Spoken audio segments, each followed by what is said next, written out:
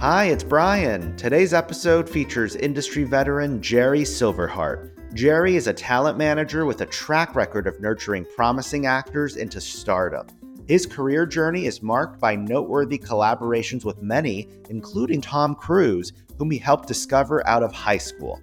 Jerry's relentless dedication and optimism has transformed unpolished diamonds into shining stars.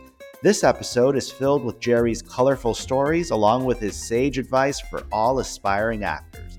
Before you listen, you've got to grab our Backstage Pass. It's packed with Jerry's top tips, insider advice, and additional resources that will give you a competitive edge. You can grab the Backstage Pass by going to podcastbackstagepass.com. We go way back, and I would say to you, Jerry, well, this is how far back. In our lifetimes, I would say there are some large, well, first of all, which drawn me, and I know you to this business, is the larger than life aspect. Okay, so for instance, I was thinking of larger than life people, Michael Jackson, Elvis, Tom Brady, who's an athlete, but up there, not maybe quite, but pretty up there is Tom Cruise. So I would love to hear, we never got a chance to talk about this, your story about Tom Cruise, and could you tell back then? I mean, this man has become a giant. So let's hear. How did you even find? How did you? It was just charisma. Where did you see him? I saw him in a production at high school.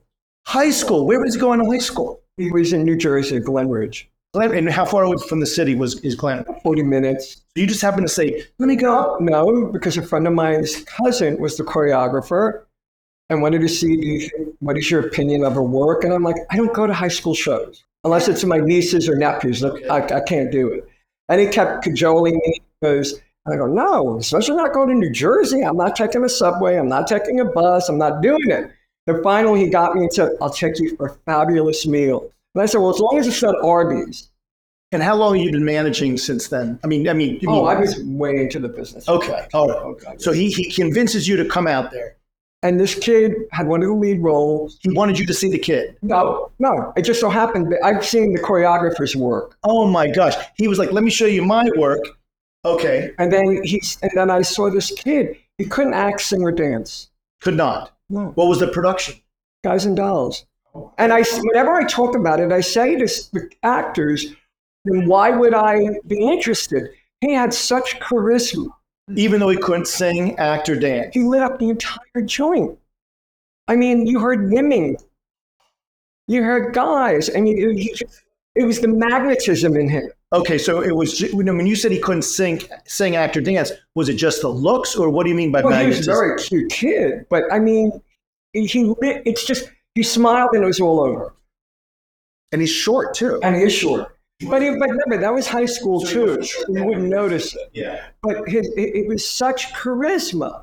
So whenever I sit in the room, and you've heard me, Brian, when they say, what are you looking for? And I go, yeah, we all say the same thing. You have to have the talent. But my thing is, I want to see charisma.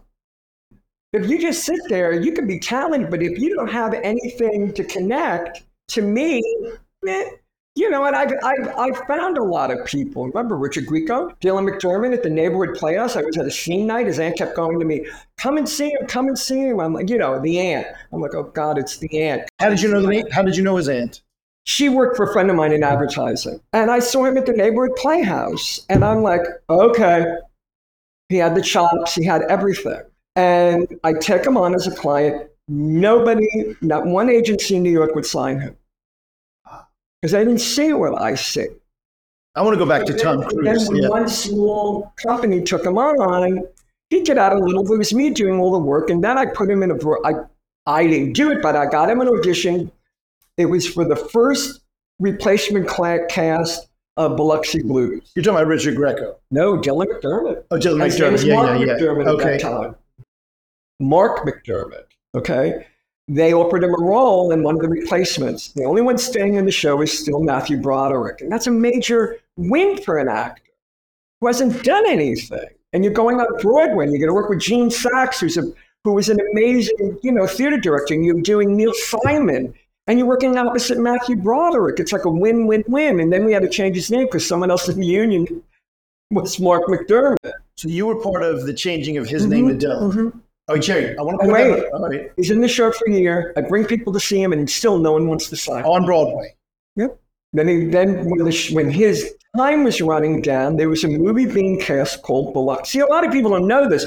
There was a movie being cast called Hamburger Hill. One of my favorite casting directors in New York, who's since passed quite a while ago, Mary Calhoun, Irish, brilliant woman.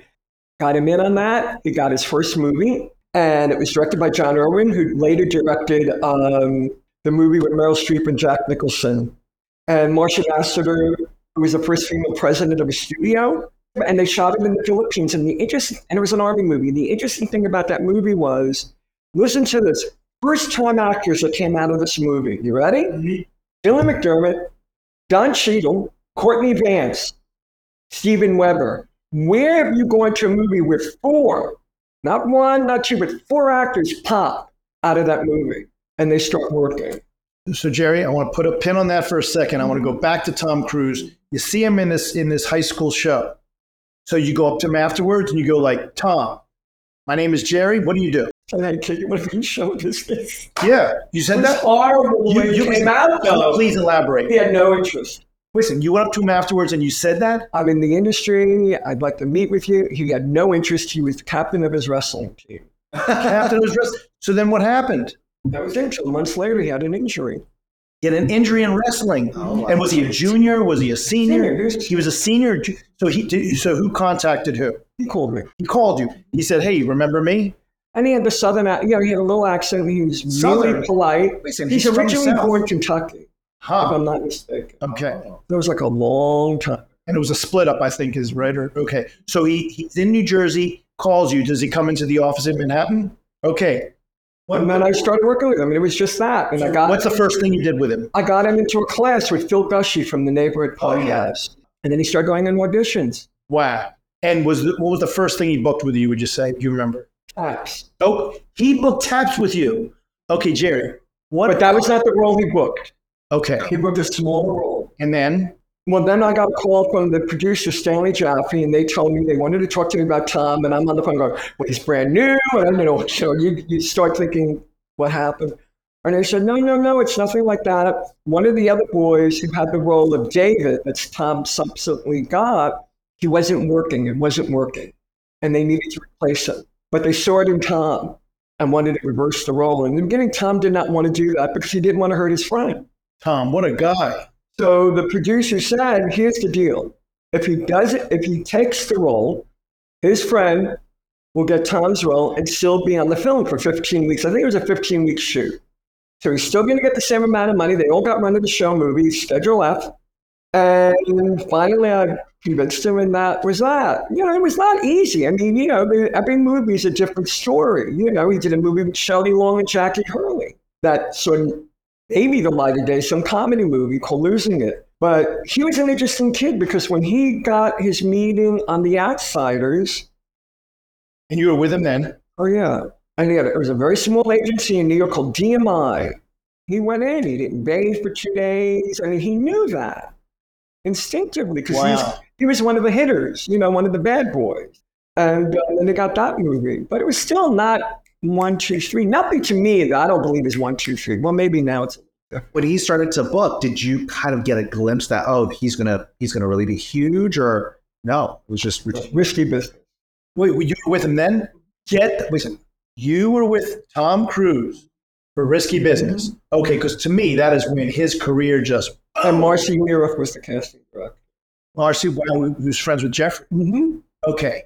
Well, then unfortunately what happened for me was I was going through a bad time in my life. We knew it was time for him to move to LA. I even came out with him and got him to meet a few people. CIA then took him on. Hold on, stop right there. So you're with him. When you say CIA took him on, does he still stay with you as a manager? Yeah. Okay, but I couldn't move here. And that was what was the thing. He didn't fire me. Our contract was up.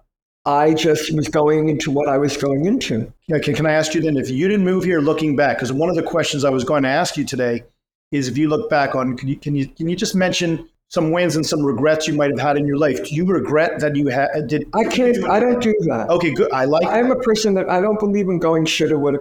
Love it. I can't do that. I won't do that. And I tell my clients, I try to put that in, I try to instill that with my clients. Instead of thinking about this and let it, take over you and swallow you up, move on. I love it. And I also say when they do an audition, you send in this self-tape, we hope for the best, keep working, keep moving on. Wow, Jerry, unbelievable. So you don't move out here, and obviously that's when he didn't go to another manager. He did not. He's that kind of guy. So Jerry, when you gave the example of a friend of his that he didn't want to take his role, same kind of guy, he stayed with you. Okay, so he stayed with you till when? What happened? Well, that's just it. After the whiskey business, quite a while after that, I just was going through a really tough times in my personal life. So as a person, it sounds like he was a real gentleman. Mm-hmm. Wow, Jerry, that is really nice to hear. Yeah, but I've always had that eye. Richard Grieco was the same way. I told a friend of mine was doing a photo session. You got to come and see this guy. Your eyeballs are going to fly out of your head because he was gorgeous. I think he was doing something for a campaign. I don't even remember, but I went and I was like, oh, you kidding me? Started talking to him. A friend of mine was his commercial agent, William Morris. She put in a few words for me. We met again and I took him on. And we were together for quite a while. So I got to produce for him also. I was an active producer is what I'm saying. I was involved in creative. I got to read, sit in the writing notes. And, when he did a pilot, Warner Brothers, CBS gave him a deal. We brought it into Warner Brothers. We were on the lot. And I was involved in everything. I got to sit in on the casting sessions. I got to sit in the network session. I got to sit in the writer's room. I got very close with the creator, who was an amazing guy, who wound up being the showrunner a little into when the show started. He took over Supernatural, this guy, Robert Singer. And I learned from that. So then when there was another project that we would try to negotiate me in to be a producer, somebody would say, wow, no, Jerry will be involved. How did you see Gabrielle on War? She was filming Looks Can Kill in Canada, and I got to see some of the dailies. Okay. She was from England. Did she have a manager there? No. Okay, so you saw some of the dailies. And I said, oh, she's got it. So did you reach out to her? Mm-hmm. Got a meeting with her, and I took her on as a client. Put her with Innovative. Okay. It was Howard Goldberg and Scott Harris, who were the owners. It used to be called Harris Goldberg at that point. They were amazing with her. And I had her, she did a bunch of movies through me. She did. And I don't remember what order they were in, but she did Wild Hearts Can't Be Broken. It's a true story about a young blind girl, I think in the Midwest, around the time of the Depression. And she had a thing to ride horses, and she would dive of a diving board. Like Atlantic City. And that's how she made a living. And isn't it ironic then she got Scent of a Woman, who's about a blind man. Now, was she with you then? Mm-hmm. Oh, and she did a movie with Michael J. Fox called For the Love of Money. And then she did a remake of the one with the pods. The pod movie, Body Snatchers. They did a remake, and it was her, Forrest Whitaker, and I don't remember who else. Hey, it's Brian. I'm dropping in on an important announcement. What you need to know is you have more control over your career than you think. The thing standing between you and the career you want is your connections, and that's where One-on-One Next Level comes in. If you are not a member yet, you can apply to join at oneononenextlevel.com. Press pause and do that now. If you are already a member and you are ready to get back on track, we want to invite you to book a strategy session with us led by myself personally. We will help you prioritize which classes make the most sense given your career goals. You can find these under the Resource Hub in your account portal. We can't wait to hear your success story. So Jerry, one of the most inspirational things you said today is, so when you saw Tom Cruise and he didn't act, singer, what is it? All actors always come to Brian and I, and they're always trying to find that secret ingredient.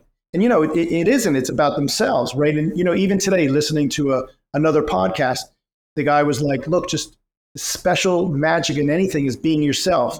Do you find that in most cases, people they can't do it? Mm-hmm. What gets in the way? What do you think gets in the way? They're being arrogant. They think they know it all. Some of them.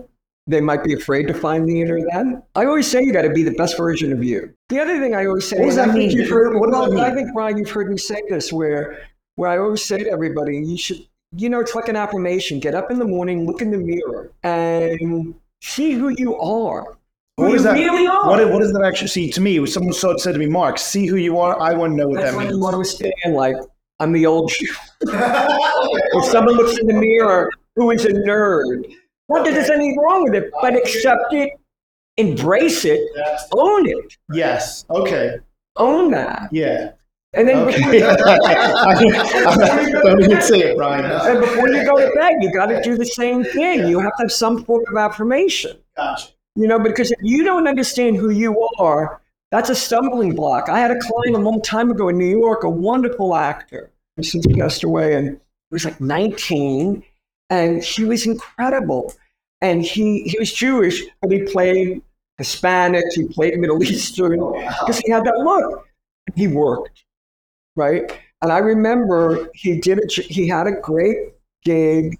He had, there was 2 or 3 episodes of Miami Vice. He played the grandson. I think it was Edward James Olmos, son, I don't remember. And, but he had a great year. He did 2 after-school specials. They don't do those anymore. They're like 1-hour mini movies with a story, with a lesson. And he comes back to New York, and he calls me up. I'm back. I said, great, yada, yada, do this, that's great. And he said, oh, can we get together? I said, sure. So we get together for lunch. How'd it go? I love this, I love that. He says, and I said, good, you should be happy. Well, I'm like, oh, here it comes. And he said, well, I'm not really happy. What are you talking about? You just worked with this. You did an off-Broadway play, this. He said, well, I think I should be going after the same role as Timothy Hutton. I'm like, but that's not who you are. You're not the all-American next-door boy. This is who you are. And it's a great place to be. But he was adamant about it.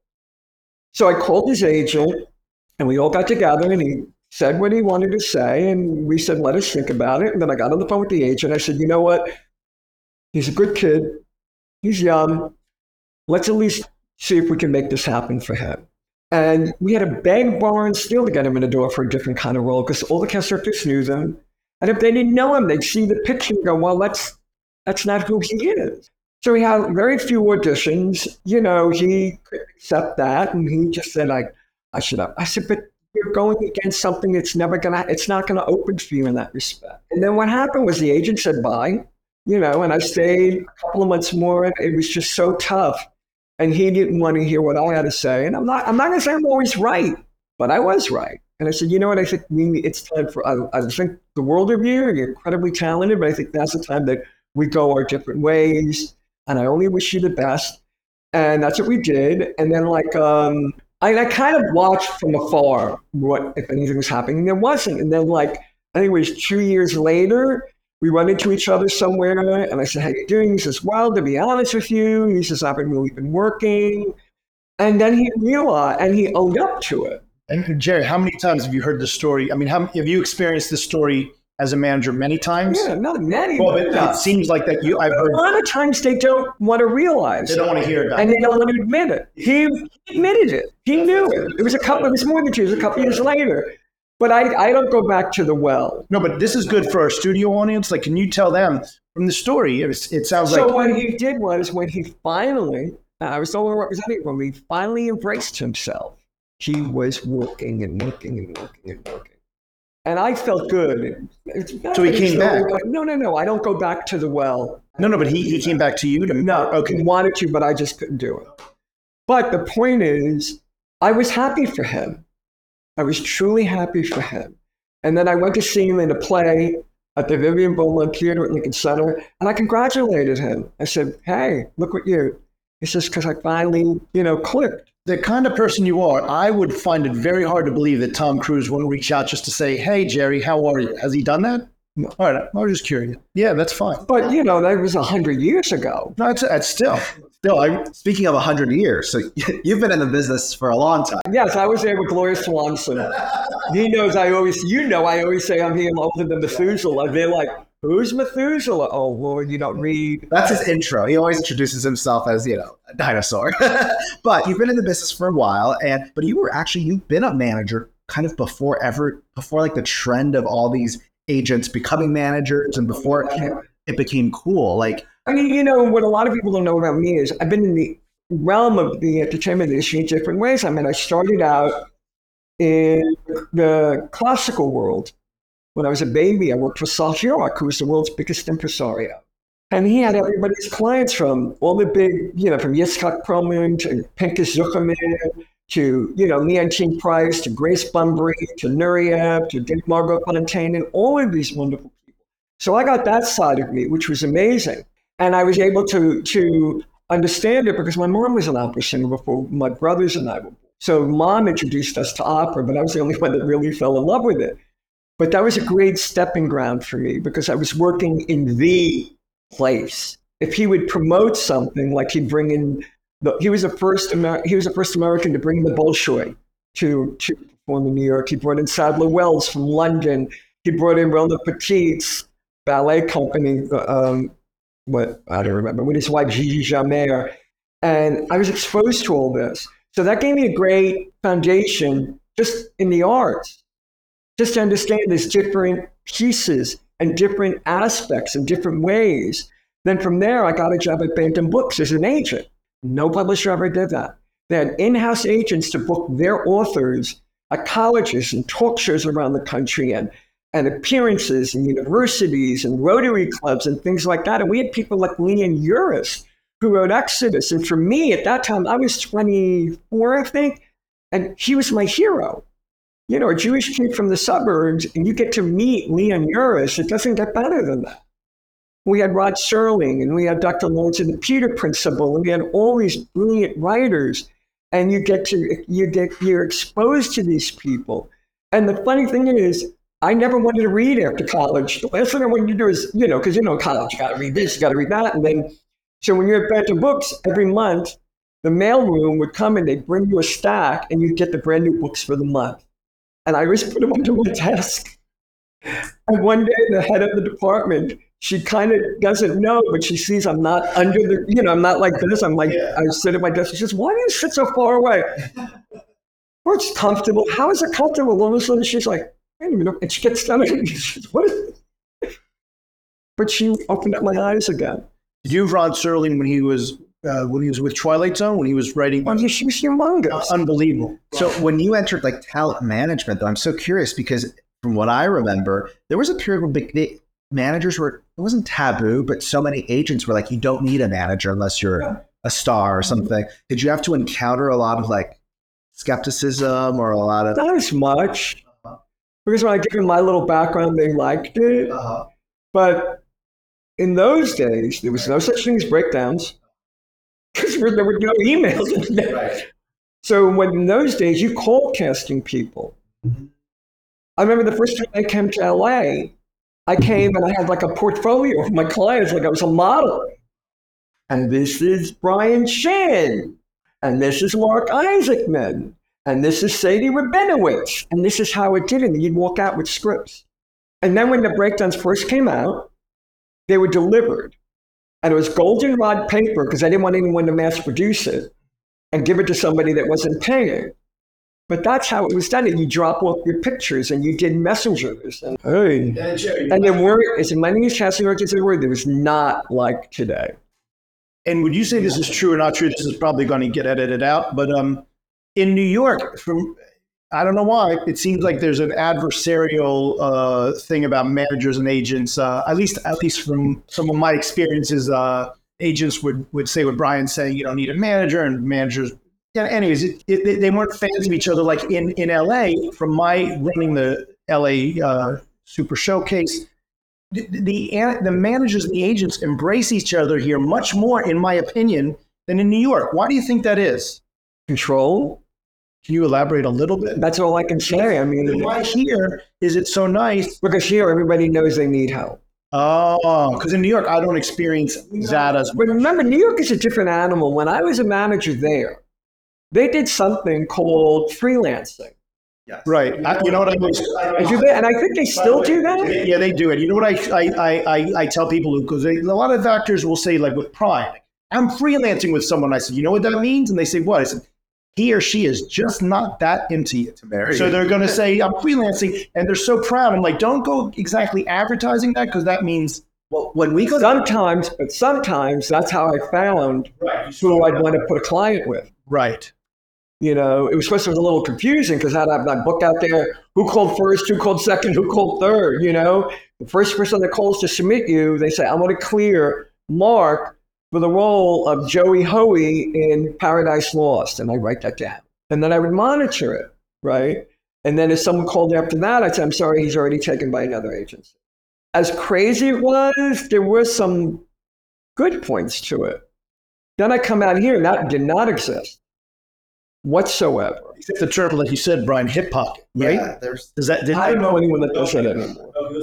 And I would not work with that. I mean, I've heard it a couple of years ago, but I would never, ever do that. What at least people have told us, right? Sometimes when they're kind of interested in the beginning, they want to get a feel.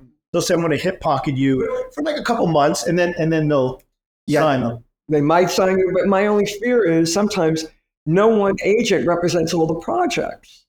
Because everything is in territory. Everyone is, you cover these care centers. So if you're not covering this project that I think my client is right for, why do, managers, agents are great. I have some very good agents I work with, and I'm very close to a lot of them. But the only difference is, the managers involved from A to Z. Pictures, photographers, these are the 5 photographers I love. When is it time to get a publicist? When is it time that you need to keep staying in class? Who are the certain workshops you need to go to? Who are the ones you don't want to go to? This is what you need. This is what you don't need. We encompass that. The agents don't. Now, but to be fair to some agents that I love in the smaller office, one agent that I adore, Nick, he's very involved in helping pick a client's photos. He's very involved in having photographers. These are good photographers. And so it's a great, when you can find this relationship hand in hand, then you're in a good place. And when the actors do ask us, and when we're doing the panels here and they say, this agent doesn't think I need a manager. And I'm like, each to his own. But we as managers are saying, this is why it would behoove you to also have a manager. And at the end of the day, when you have a manager and an agent, then you have 2 voices speaking for you. There are times when a client of mine, if an agent's having a hard time, they'll call me or email me and say, do you know so-and-so? Maybe you can give a push. And that we do, and vice versa. Or I go to the agent, look, I sent a follow-up on email. Do you know Susie Q?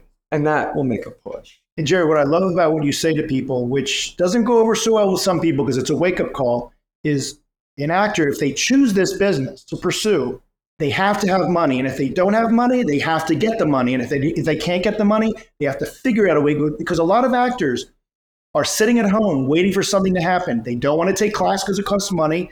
They don't want to do this. And I would say, and I agree with you on this, if you don't have the money, then figure out a way to get the money, because it takes money to make the money. You're investing yourself.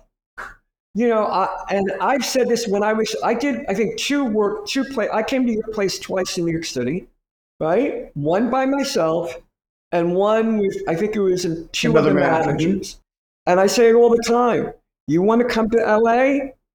You need to know you have money to cover your rent for at least a year.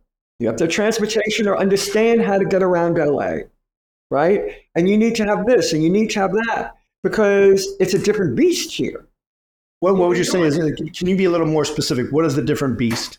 Well, the beast is in New York, you just hop on the subway. Right. So right away, you cut out having to buy or rent a car, or lease a car. That's the big thing. But you can't come out and go, okay, I moved in LA. No. I say that to my clients. You all have to be in a class. Unless you're on a set, you're in a class. And a lot of actors, they don't hear that. There are actors that don't do it. They don't think and like I said, one client, for example, you've been with me now 2 years. You've never gotten to any of these classes. You'll do 1 or 2 workshops, but you need to be constantly working your craft. You got to constantly oil yourself. You got to be a well-oiled machine, because the competition. And I say this also. I say to them, when they used to walk into a counseling office, when you walking in, when you lift your foot up, there's 10 guys right under that foot. It's true. And just like an athlete, you've got to go to the gym. And if an actor's not going to go to the class, which is the gym, then how are they going to stay in shape? And that's why I say, you make sure you have a job. And I call it, of course, a survival job. It's like that metaphor people say, being an actor is like running your own small business. And the number one reason why a lot of small businesses go out is they don't have money to, inject. And that's when a lot of us managers, and I've heard other friends of mine say the same, you have to be the CEO of your business.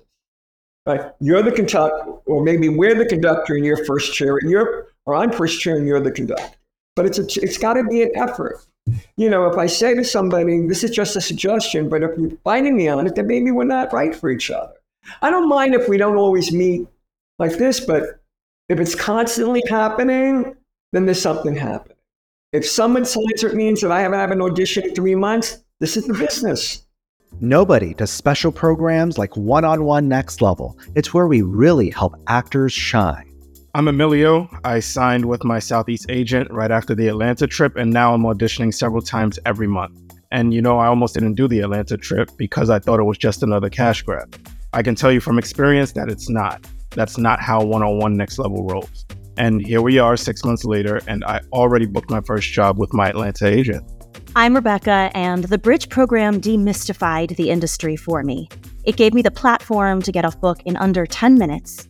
I met 60 new artists that are now all a part of my community, and I even signed with a manager.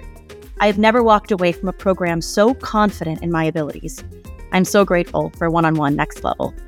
My name is Capenna, and I can finally call myself a working actor after participating in the LA Super Showcase. I had just moved to LA and I felt stuck.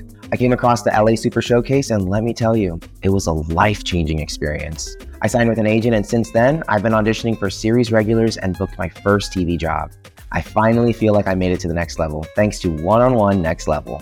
In the next 12 months, One-on-One Next Level will host 27 special programs bringing you unmatched exclusive access to industry connections. Special programs aren't just a one-and-done class. Instead, they're designed to accomplish in a weekend what it takes most actors months, even years to do. So whether you want to get repped in a smaller market like Atlanta, bypass casting directors and connect directly with TV showrunners and decision makers, or spend a weekend meeting a bunch of musical theater industry professionals in New York City, you have to become a member to be eligible to sign up for our special programs.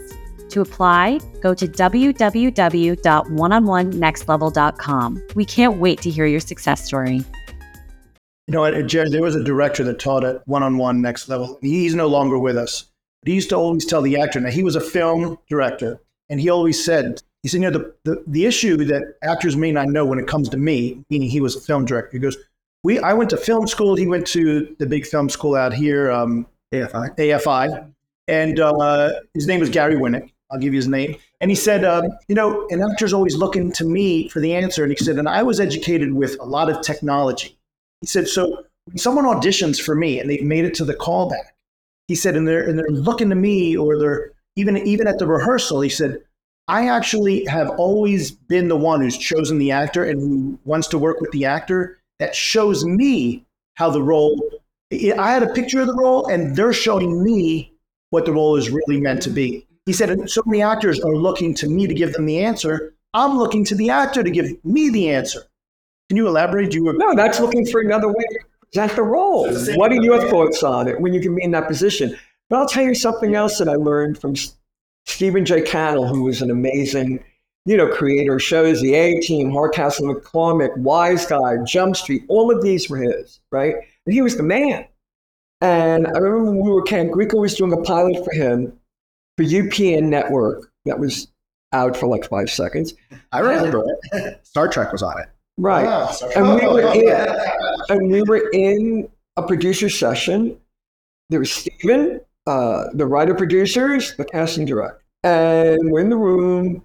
I think the role was a girl, the lead guest role, and she had to be a volleyball champion or whatever. And one girl comes in, and she was a little nervous, but you can see something was going on, kind of.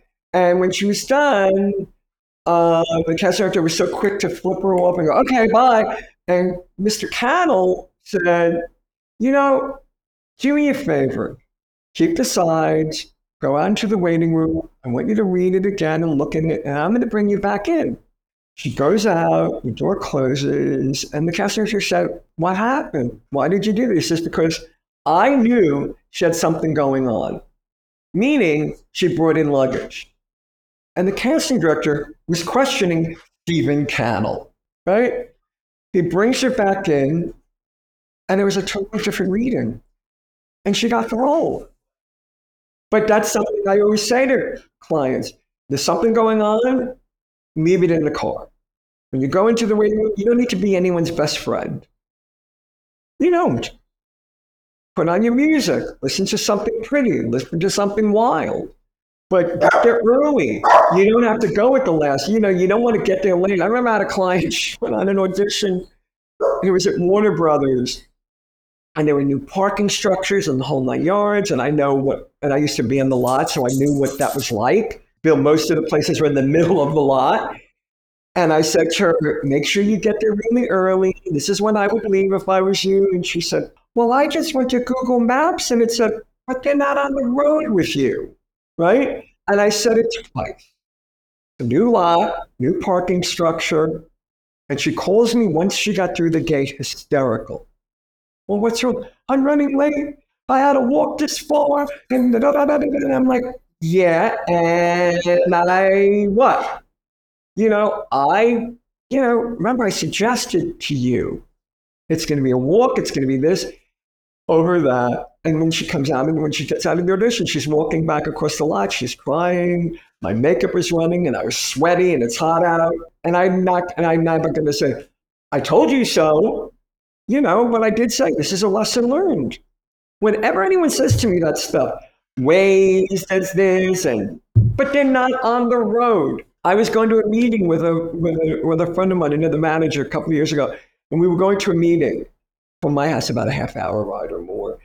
And I said, please make sure you get here at this time. Don't worry. Waze, I don't care about Waze. I want to get there early. I want to unwind. I don't want to, get there like this. You didn't listen to me. Got in the car, we're driving, everything, and all of a sudden, there's a big accident. And we literally got there by the skin of our teeth. I was bitching and moaning, and I'm like, I don't know. I guess Waze was a little wrong. And that's another thing we got to keep hammering in people's heads. You can't always listen to Google Maps. Has that happened to you a lot, Jerry, where clients of yours, you decided to cut? Enough. Yeah.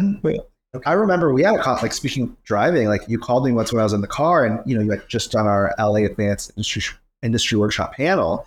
And you were like, it's so funny. I said in the Q&A, hey, if you're going to email follow up with me, do a few bullet points. Don't write your personal life story. What do I get? I get this essay. And you're like, I don't have time or energy to read through it. Well, that's another thing.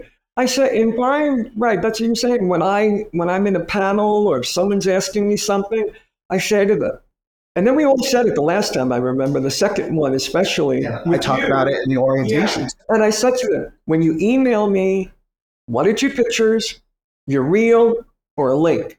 I don't want a novel, short to the point. So when a person doesn't hear me, I'm already done. Because then you can't take the simplest direction. And someone once said to me, well, that's cool. I said, why? Don't you think there's a certain point? Well, when they text me. Well, there's some actors, don't you think, where they go, okay, he told me not to do that. But I've heard so many stories of this celebrity who they told him not to bring a cigarette into the room, and he brought in a cigarette and he got the job. So because I think there is a certain trend of actors who go, he told me not to do that, so everyone else is not going to do that. So I'm going to do it. Okay, so talking about that, when bringing a cigarette in the room, I remember a long time ago, the cast director made very clear, no props, right? Mm-hmm. And this guy comes in and he pulls out a knife. And the cast director literally probably was a cat. And she said, in no uncertain terms, I will never bring him in again. Because he didn't just bring a knife, but he went right up almost into her face at the edge of her desk. And I said, you can't do these things, Or it used to be, there were certain casting directors, they would say to you in the note, they do not, I don't want anyone wearing cologne or perfume, I'm allergic, and they come in and they're like, you got to be smart about these things.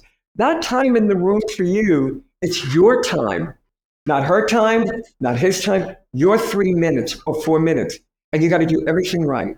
Jerry, it's funny that you say that, because I remember you telling me, this is interesting, Brian, when you said, why are these actors, when they're choosing whatever material they're going to showcase for me, why are they holding the script in their hand?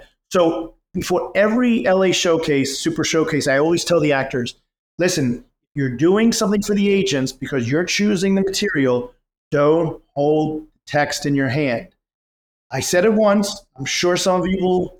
And so someone raised their hand saying, well, my acting teacher said not to do that. I said, okay, well, you either can listen to me, and I've gotten this response from managers and agents, or listen to your acting teacher. And sure enough, a lot of times they'll hold it in their hands. Well, there's an actor in the last super session we did, one or two, that had it right in front of them. Come on. You can't do that. I'm so curious, just because you've been in the industry for a while, and obviously 43 years. But obviously, not only has the industry changed, even the last 5 years, but the world, society has changed. Our country has so much, especially the last 2 years. I'm so curious. Do you see like a difference in the actors today that from when you first started? Because I know people talk a lot about how Australian actors and British actors, like the reason why they book so much is they're prepared and they're not afraid to do the work. I don't know. I mean, yeah, but I know a lot of, I have some clients that are pretty awesome, where they live with the material, they enjoy the material, they make it work, they look at the different takes. I'm going to do 2 different takes. Some cast actors will, which I think is really great, when they might say, I want he or she to do 2 different takes. And then they get to see 2 different sides and 2 different ways of coming about the role. And I think that's so wonderful. And that's important. But I think, there are some actors, they want the easy way out. And then the ones that really want a career. And I say to them, you have to live this, you have to breathe this, you have to sleep it. You can have a life, but know your priorities. If you're caught up in this, then your acting slips a notch, or slips more, or more, or more. When I used to have a client that would get back to me 2 days late, I'm like, seriously? And you want to be a who? A what? Really? Or if I say to somebody, if you call me and you leave me a message, that's all you need to do. And there was this one client. He'd call me and leave a message on my landline. And call me and leave me a message on the cell line. Then email me and text me. 4. And I wrote back just 1 word, overkill. Speaking of overkill, Jerry, because so much is happening now with self-tape, what will be your biggest recommendation when you have clients who have to, submit themselves, you're going to submit them? Well, what I like to do, I try to get my clients to send it to me first, right, way before their time, so I can give them notes. They might need it, they might not. I think that's a great thing. And they just have to be smart about what they're doing. They also have to make sure it's totally, I don't want to hear outside traffic. I don't want to hear anything else. I remember I was doing for a college during the there wasn't the pandemic, but they did a Zoom because I'm here. That I'd love to do it, but I don't. It's not an audition. But yeah, they hear sounds like that. And I'm like, you're hurting yourself. What about the background? What do you want the background to be? I don't want traffic. Okay, but besides the sound, you have to have a nice, solid background.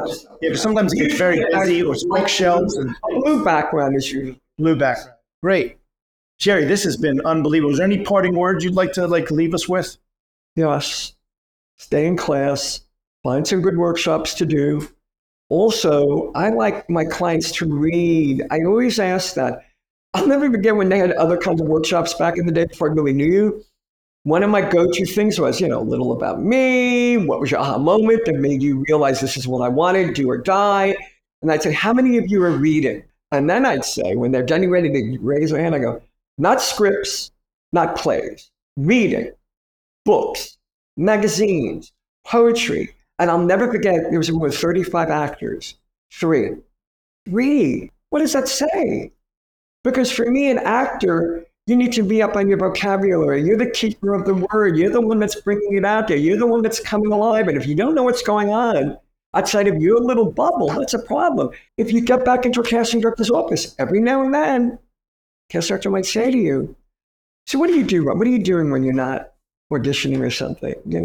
Do you read? Do you like to read? What do you like? Do you recommend a nice book? And they're going, so I mean, my real important thing, I think, for actors are be the best version of who you are and pay attention.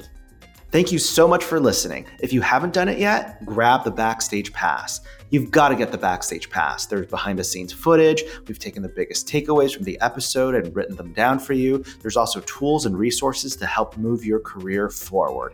It's the easiest way to turn this podcast into a tool for your career as opposed to something you just listen to as you're doing the dishes.